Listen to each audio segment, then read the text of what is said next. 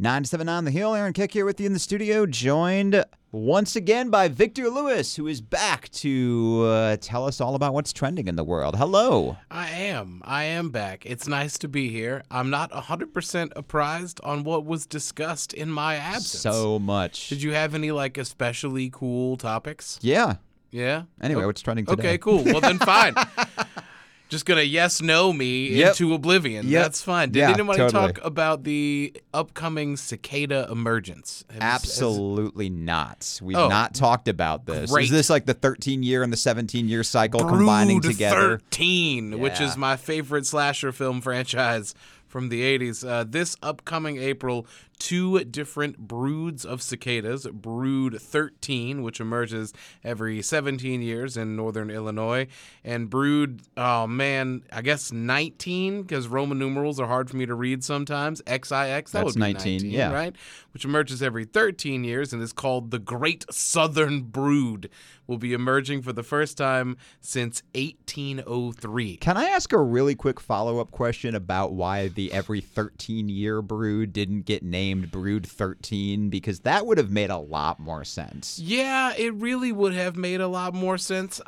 I can't help but also wonder how the naming conventions came to be. I assume it's chronological, but you can't really assume anything now, can you? Now I'm picturing the naming convention as being just like the old-timey English House of Commons that you see on C-SPAN at odd hours of the night with everyone wearing like the puffy wigs.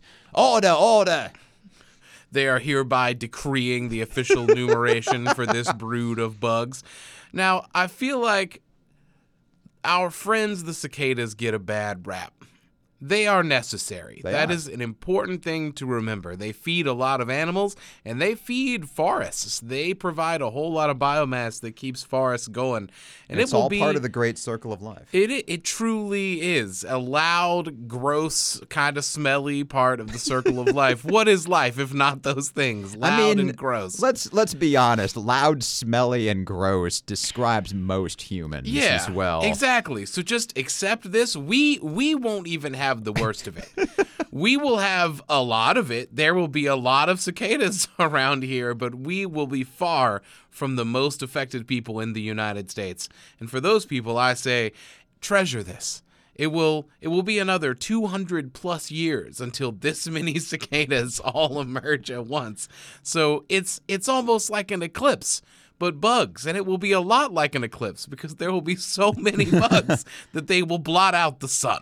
You will find this useful, I think, later. You know, we have 2 songs in the local music library that are about cicadas, right? No. Yeah. I look forward to playing them on April 1st. It will not be an April Fool's Day. It will be very real. Thomas Strayhorn has one called Year of the Cicada, which is really good. And then Southern Culture on the Skids has Cicada Rock.